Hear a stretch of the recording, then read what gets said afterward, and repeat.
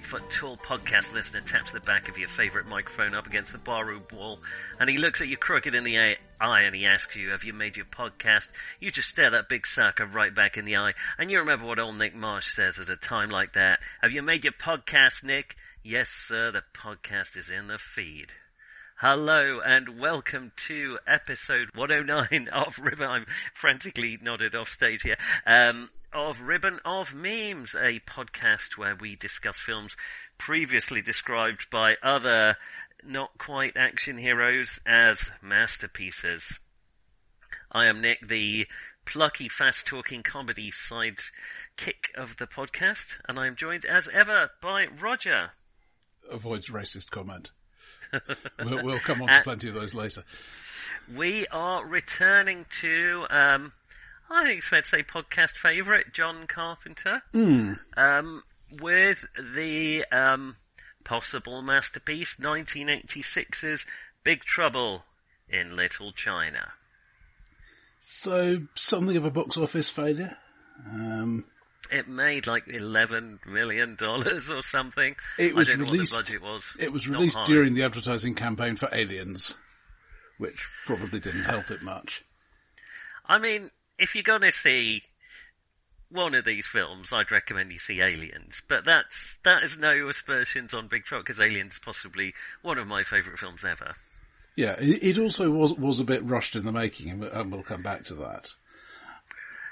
But yeah, so an unhelpful synopsis.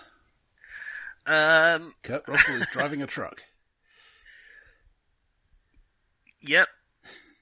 That covers it. Kurt Russell thinks he's an action hero. He's not. Yeah, and he has a friend in San Francisco's Chinatown who owes him some minor gambling debt, and then it all gets complicated from there. And soon enough, he's dealing with an immortal demigod, as you are. I mean, don't worry if you don't quite understand it. Jack never does either, and it doesn't seem to hold him back. So we are knee-deep in Chinese mythology, and warring Chinese clans, and the evil demigod Lo Pan, who it turns out, well, he's possessed by a demon, or is a demon. I'm not quite sure whether he's possessed or not. I think he is. I think he comes by the evilness naturally. Yes, yeah. And the only way he can become substantial again, to gain a material form, is by marrying a green-eyed woman. And then killing her. Satisfy the demon. Oh yeah, well yeah. details. But, and then sacrifice her to the demon. And that's the bulk of the plot. Jack is caught between these warring factions. One of which has stolen his truck. Yeah, I mean, he's in it for the truck. But his friend Wang Chi is, what's the name of their faction? Can't remember. Not sure it really matters, but yeah. It doesn't. I mean, shenanigans ensue. Now this is, now I always think of John Carpenter as a kind of, he's sort of an easy to categorise director. You know what you're sort of getting with a John Carpenter film. But I have to say, the more we look into his work, his body of work, the more varied his stuff. I mean, this is the director who gave us The Thing. Which is, I guess, more of the kind of classic John Carpenter, I would think. Manly Men Against the Odds, a la Assault on Precinct 13. I would argue that, particularly when I first saw Ghosts of Mars, I started to think, well, hang on a minute. This is not a guy who likes to repeat his effects. Well, that's it, really. I mean, this is the same director who gave us Ghosts of Mars, for which you may consult our previous episode on the podcast. In the Mouth of Madness, for which you may also consult the previous podcast. Starman, which is kind of an E.T.-alike. It's very good. I've got a big soft spot for Starman, but I'm not sure it's a masterpiece.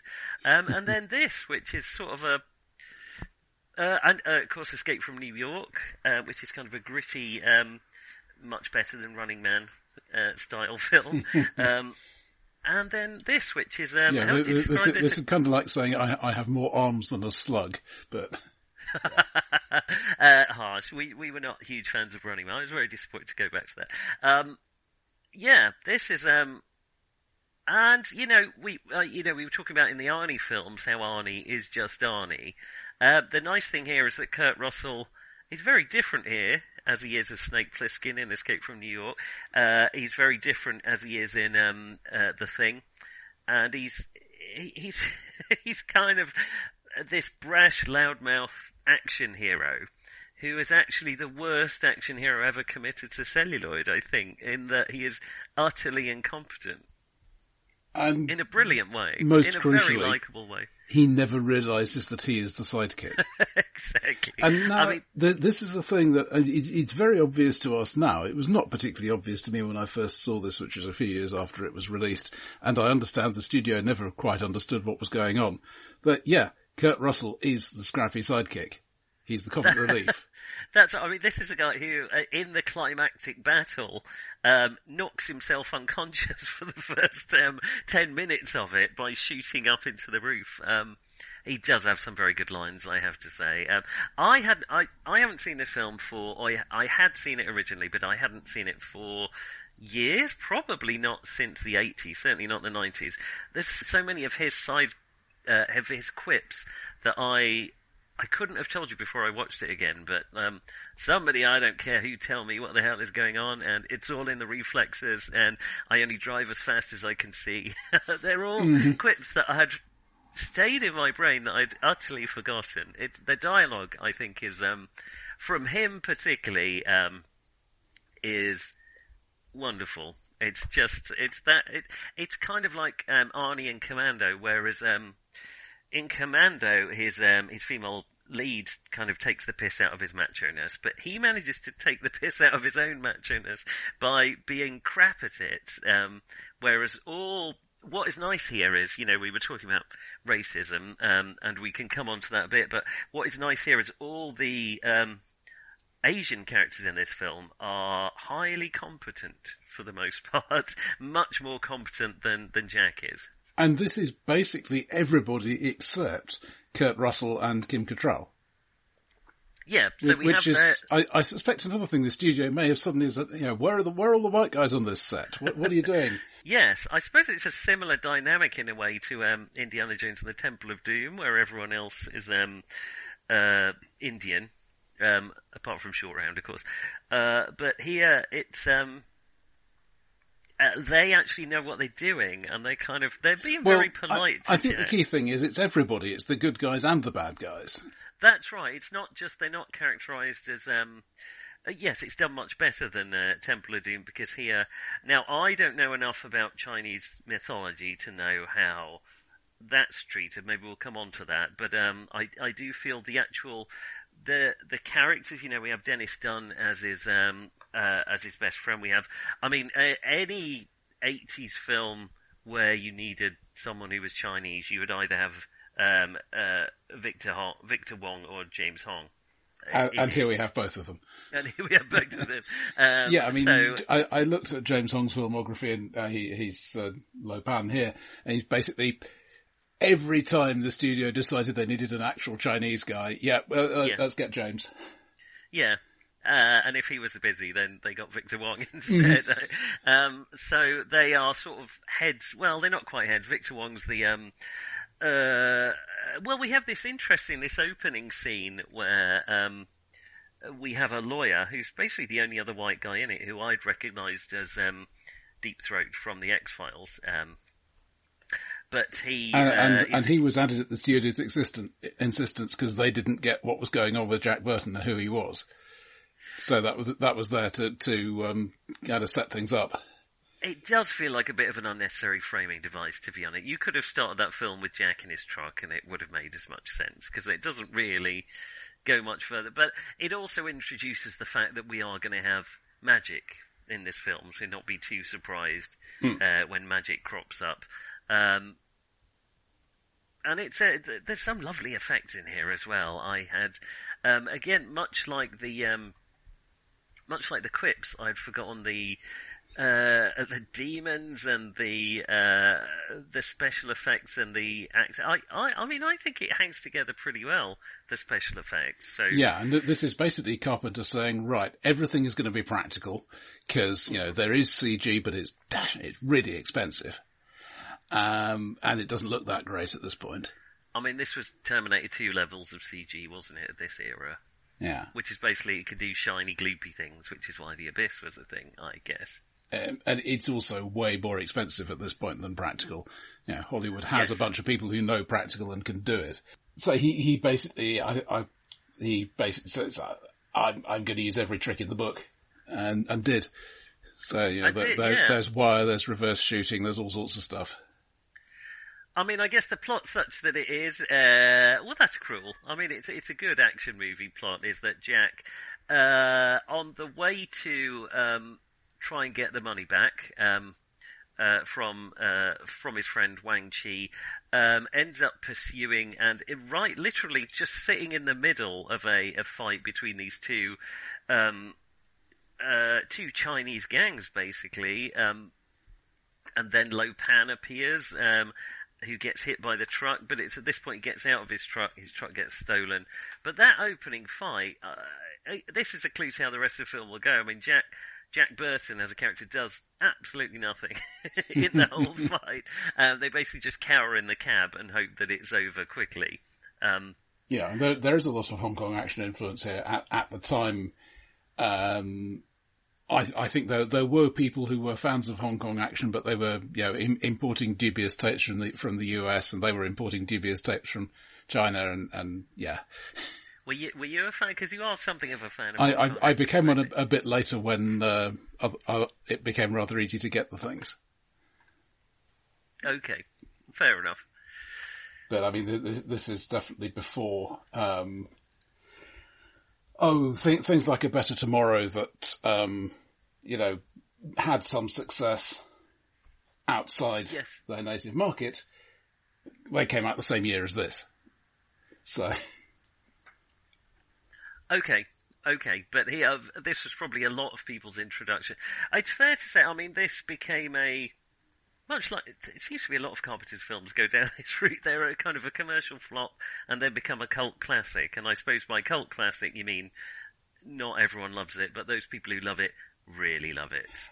I've never met anybody who disliked it. I mean, I'm sure they're out there, but if you're prepared to see a martial arts film in the first place. And it's not a very technical martial arts film. It's much more along the supernatural lines. Then it's a good example of it. So, yeah. So it turns out Lo Pan has kidnapped Margot. I think that's right. No, Margot is the other character in this film, the other non-Chinese character in this film, who is a journalist. They have kidnapped Mao Yin from a brothel. Who barely exists in this film.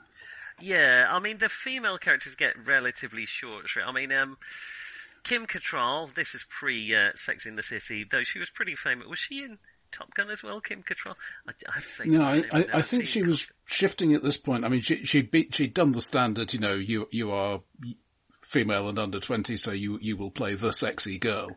Until you're about 25. Yeah. She was in Porky's, she was in Police Academy, that kind of thing. Oh, that's right. And this is where she was shifting to, I might actually get some things to do in the script rather than just look sexy. Yes. She doesn't get a ton to do in it, to be fair. But she is something of a foil to Jack. Yeah. Not much of one, to be fair. And so there's a lovely scene where Jack pretends to be a prospective customer in the Chinese brothel. This has worked very well as I'm currently running the Chinese part of Masks of Nyarlathotep, their long-running Call of Cthulhu role-playing game campaign, and it's certainly given me some ideas for how to play the end game of it. So then we have,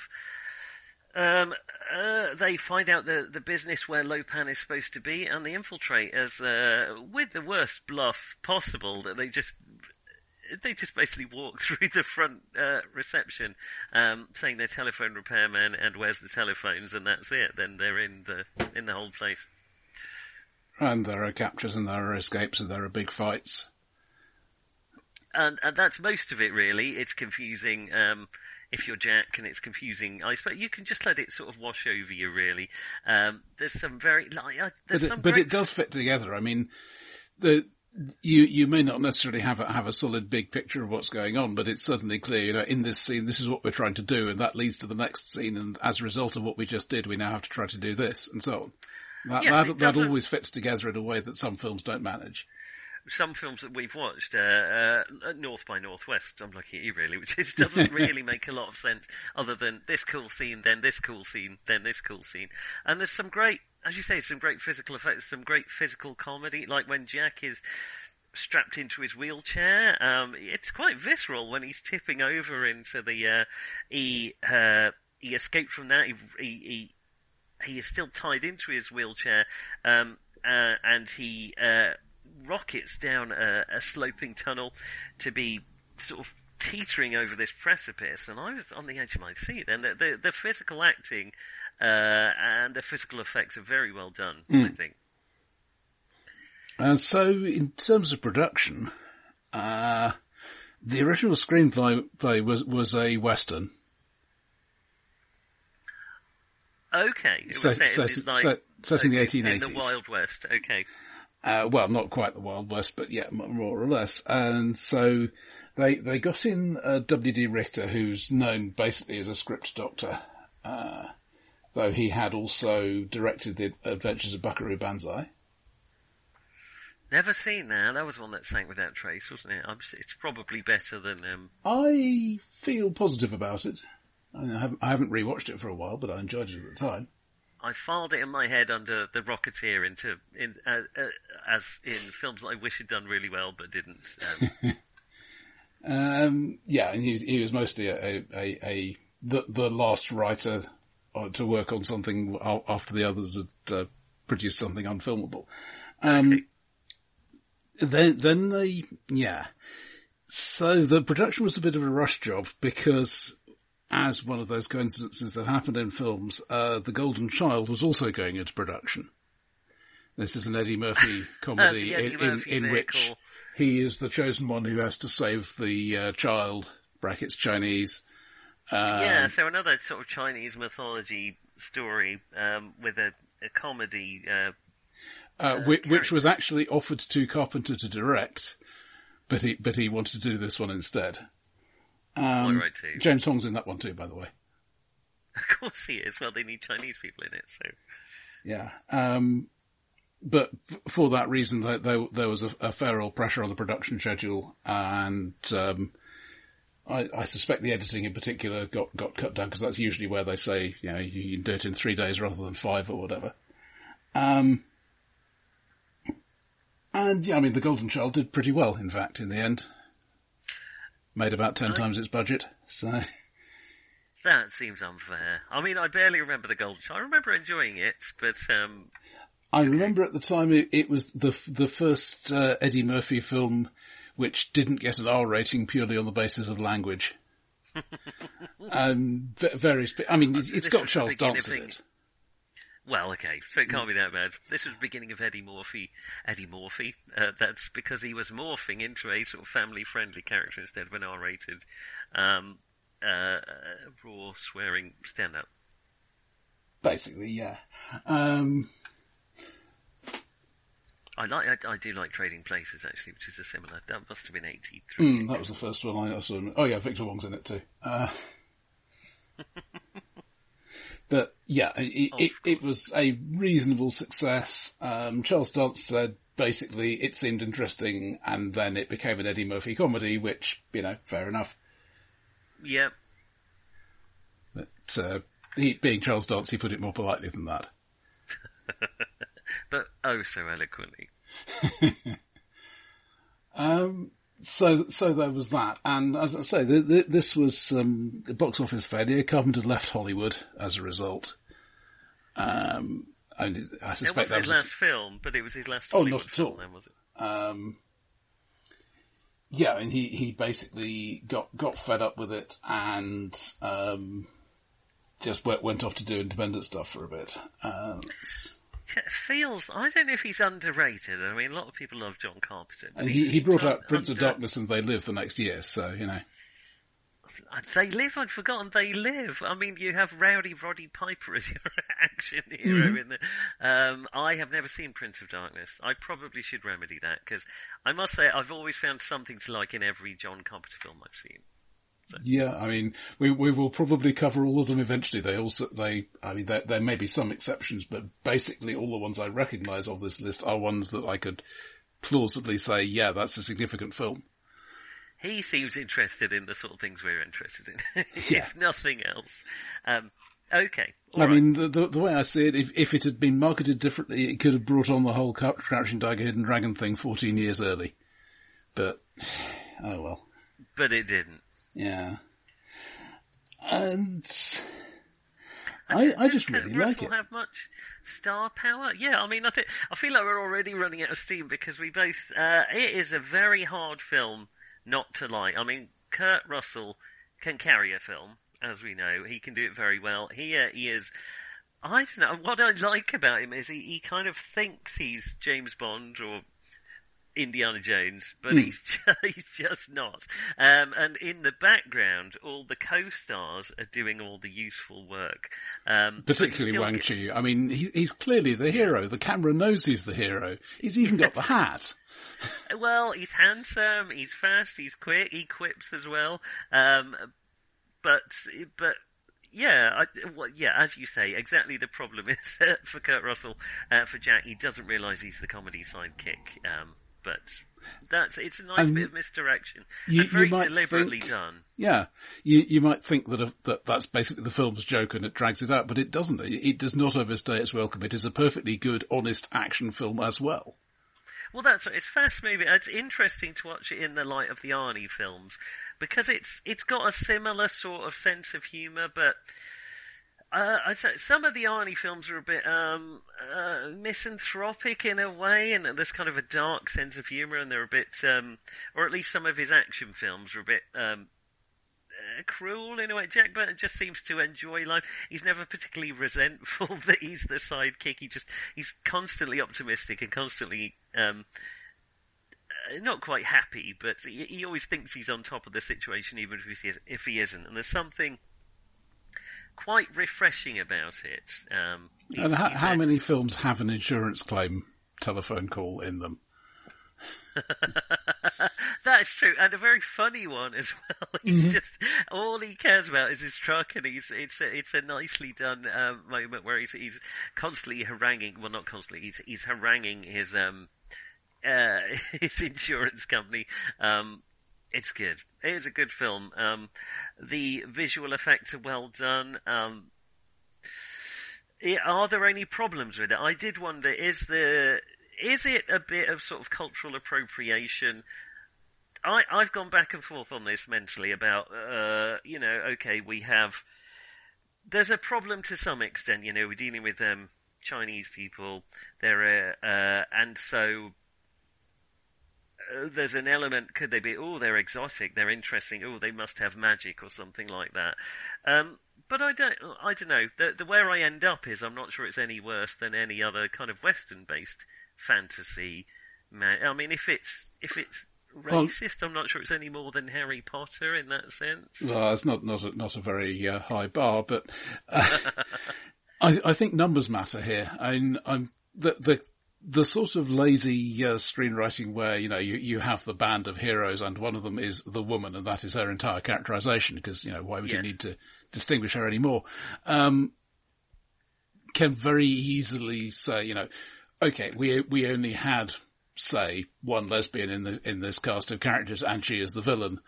Therefore, we are at least hinting that there might be a correlation here. Whereas here, we've got an entire cast of, well, okay, they're not actually all of Chinese ethnicity, but basically Chinese-looking people at least, and many of them are Chinese American.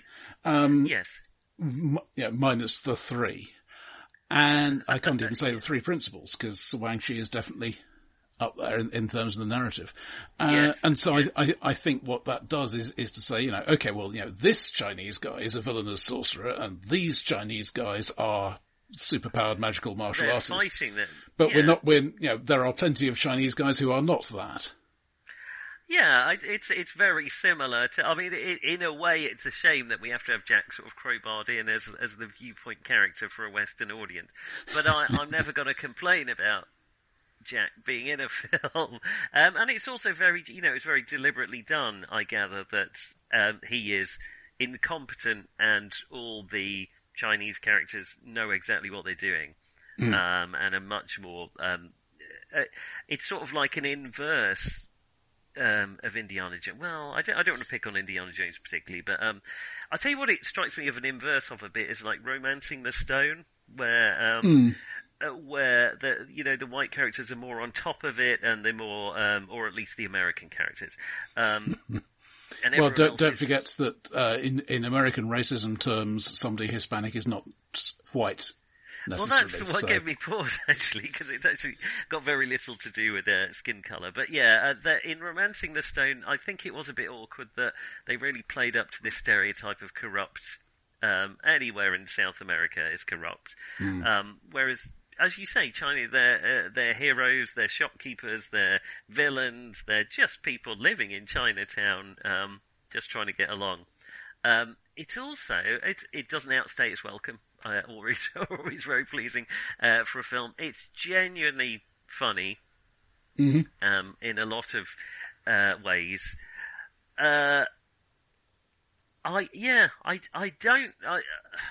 Speaking from my position as a middle-class white guy, it doesn't seem especially racist or problematic to me. In fact, it seems to try harder than some films to not be. I have not heard of people complaining about representation in it. I mean, they may have that I didn't hear about, fair enough, but it certainly hasn't been a hugely contentious thing. So let's see, there's been a sequel, nominally in development since 2015. Nobody knows what's happening about that. Oh dear. Yeah. Do I vaguely remember The Rock might be attached to it? Probably. I mean, he was attached to everything in 2015, wasn't he? I mean, he might just have the charisma to pull it off. I suppose I'm worried. He can be quite self-deprecating, can't he? You need to have that kind of self-deprecating. I'm not actually the hero here. He might just about pull that off, if that was it. But it is a self-contained film. The story is finished. Jack drives off. It's a film where I'm not really interested in a sequel. I wouldn't mind another story with Jack Burton in it, blundering his way through a different culture. As I understand it, that is the one thing you definitely won't get, at least in terms of what little has been said about the potential sequel. Yeah, they're not going to replace Kurt Russell. They're not going to have a new Jack Burton. They're just going to tell a story in that setting. Quite possibly with no characters in common at all, but yeah. As I say, it's been in dev since 2015, so who knows? There was a board game.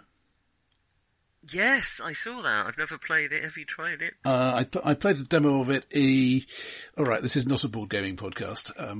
My board gaming podcast is on hiatus at the moment, but it's basically one of those things where you are building up dice and then rolling them all to have the big fight at the end, which I find a bit frustrating, but many people like it. There's a Legendary card game set as well. Oh, really? They're interchangeable. I've got the Alien set. Again, it's not a board gaming podcast. I will move aside from my problems with Legendary. But if you could get past the some problems, I think it's a solid game. What I would say about the film specifically is whether it was limitations of effects, whether it was to get a certificate or whatever else. I do find the fighting weirdly bloodless, given that people are getting killed and they're getting hit with swords and stuff like that. And I don't think I'm a gorehound, but I do think it would be reasonable to have a bit more blood flying about. Yeah, it's not... Or at least leaking through people's shirts and things. What was the rating? Was it 15, this film? I don't know. There's a bit of inflation. I always find inflation very disturbing. I had nightmares about the end of Live and Let Die, where is it Dr. Katanga gets inflated to death, but I found it very disturbing. So there's some of that goes in there. You're right, it's weirdly bloodless, but I no less so than Star Wars, for instance, where everyone is cauterized to death and gets bits chopped off them. PG-13, so... PG-13, I don't know if that was a thing in the UK back then. In the UK it got a 15. Yeah, that's how I remember it. And there was a cut version that was PG, but I don't know how that was released. I'm still traumatized, actually, because I probably mentioned this on the podcast before, I recently watched Indiana Jones and the Temple of Doom on Disney Plus, didn't realise that I'd spent my whole life watching the cut version, and when I saw Mola Ram actually insert his hand into the thoracic cavity of someone else, that was a very disturbing moment for me. Also, Indy swears, which seemed very out of character for me. But anyway, that's by the by. We like this film. Yeah, again, it's difficult when we really like a film. For me, it is as often as I would say with John Carpenter.